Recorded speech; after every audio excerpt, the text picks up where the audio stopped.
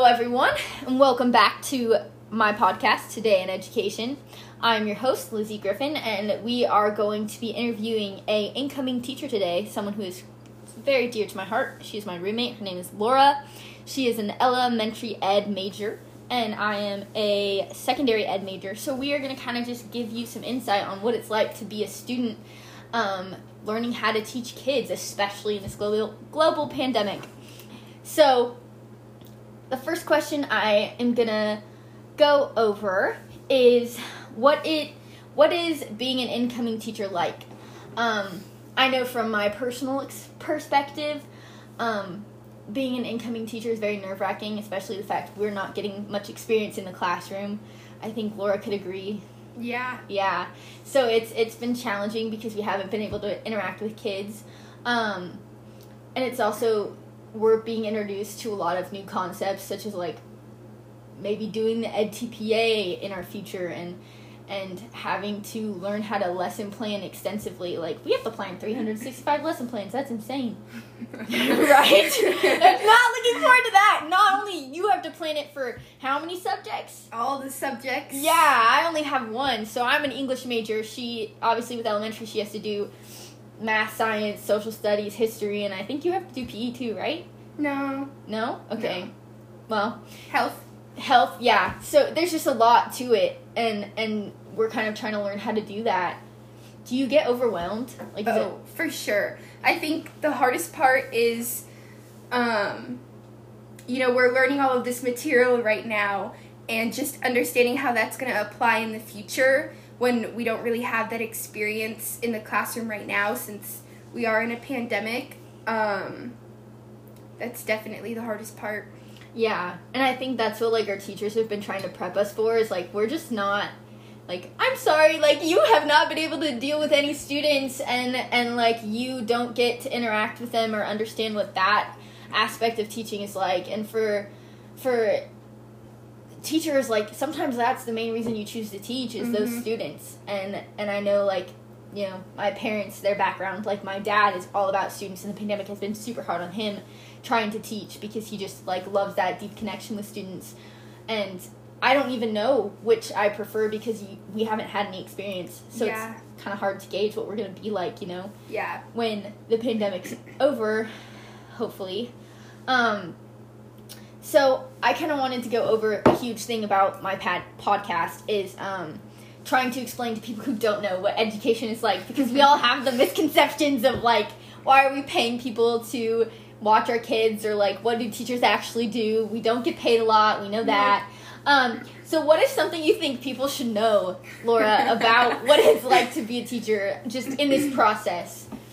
Well, right off the bat, education majors or teachers, we're not daycares. It's a lot harder to teach a classroom of 30 kids than it seems.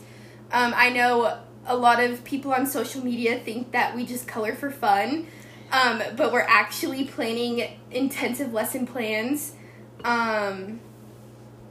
Yeah, that's very true. I've sat in on a couple of her classes. That's the fun part about having a roommate, that she gets to watch the little ones, but just some of your classes, there's so much more than just, that drawing session you're doing with kids. Well, how is that benefiting their learning? Mm-hmm. And you have to really dive into, the intentionality of what you're trying to teach them.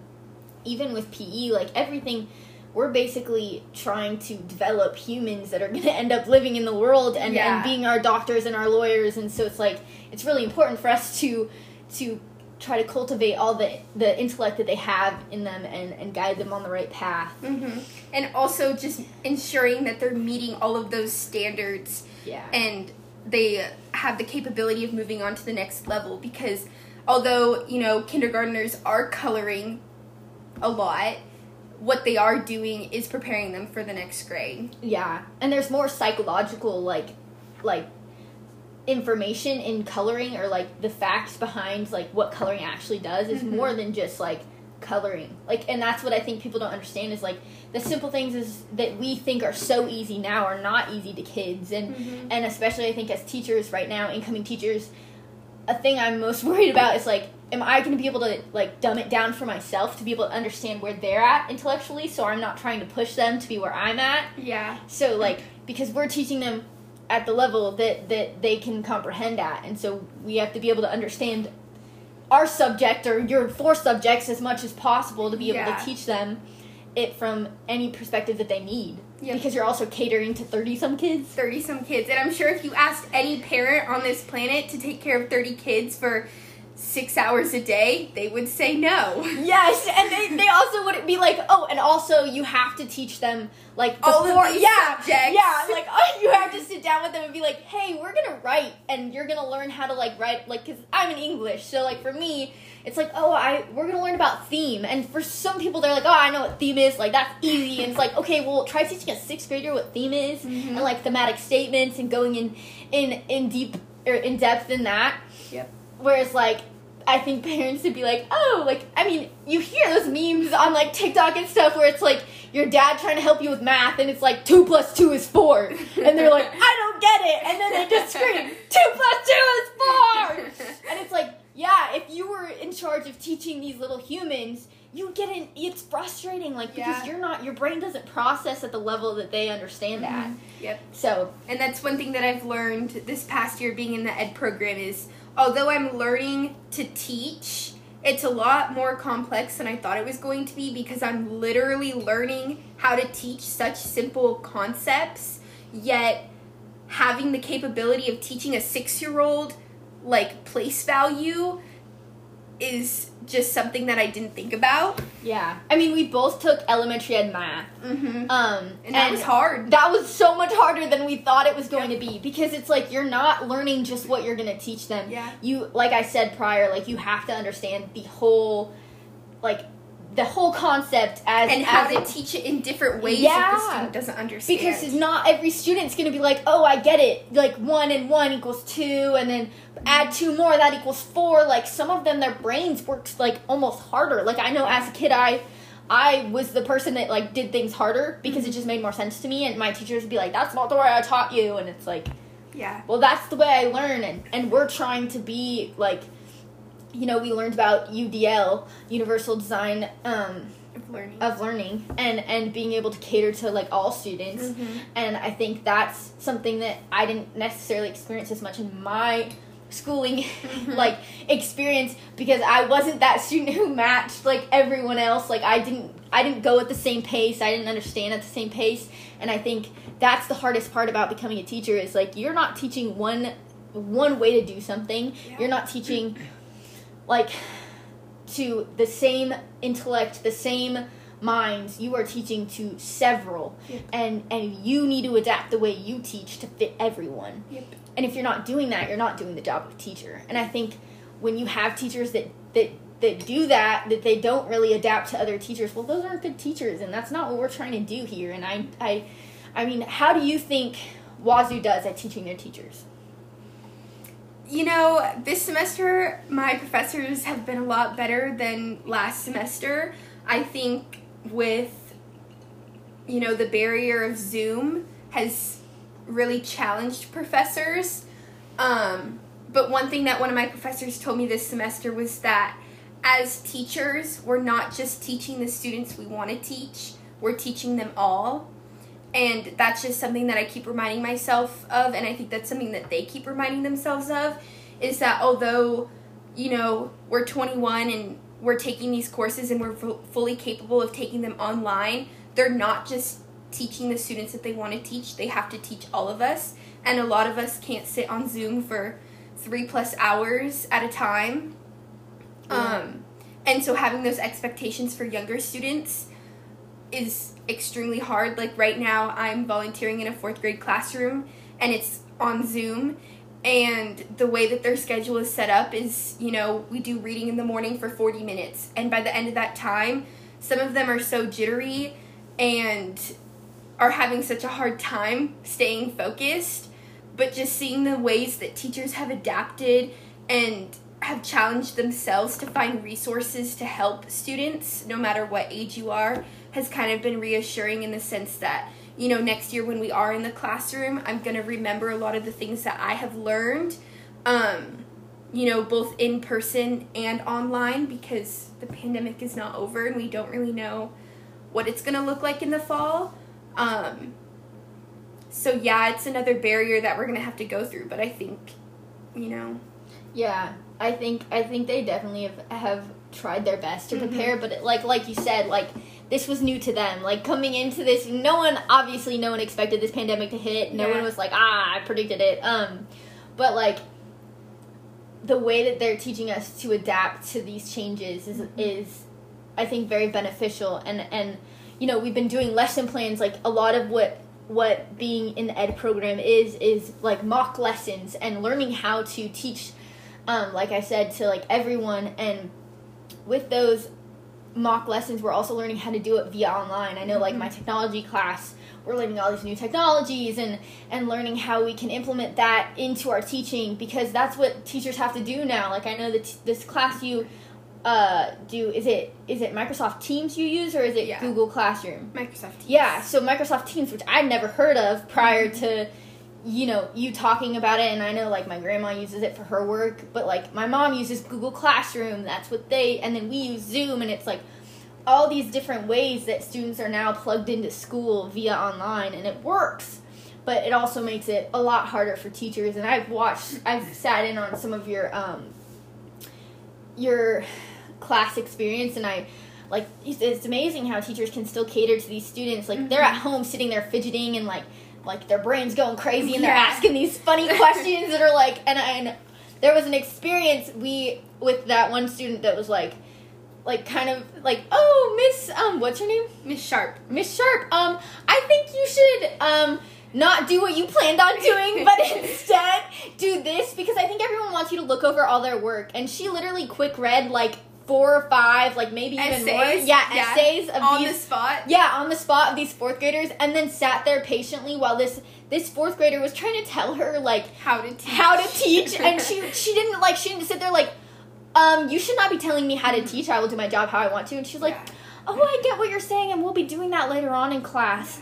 I think right now we're going to try to go over this and work for a little bit, because we don't have enough time to do that. And it was just like, that's what we're learning. We're learning how to, like, those people that irritate the crap out of you, and you just want to be like, I don't want to talk to you. Like, as teachers, you can't do that. You're stuck with them for a whole year, and you kind of need to sit there and actually, like, build that relationship with them, and you're not going to do it by being rude. So it's like being able to patiently actually answer the question, and sometimes ignore those behaviors that, like, they don't necessarily mean to be disrespectful, but they kind of do. And I sat there and I was like, I would not take that. Yeah, it's hard not to laugh, because some of the comments that these 4th graders make, it's just funny, because the amount of patience that you have to teach online is extremely hard. And I mean, even with the lessons that we've had to teach online, it's so hard to sit there and, like, when students are not answering, or when students are continuously misbehaving, how do you reach them when they're in their own homes? Like, you can't snap your fingers in front of them and be like, Ben, pay attention, or like,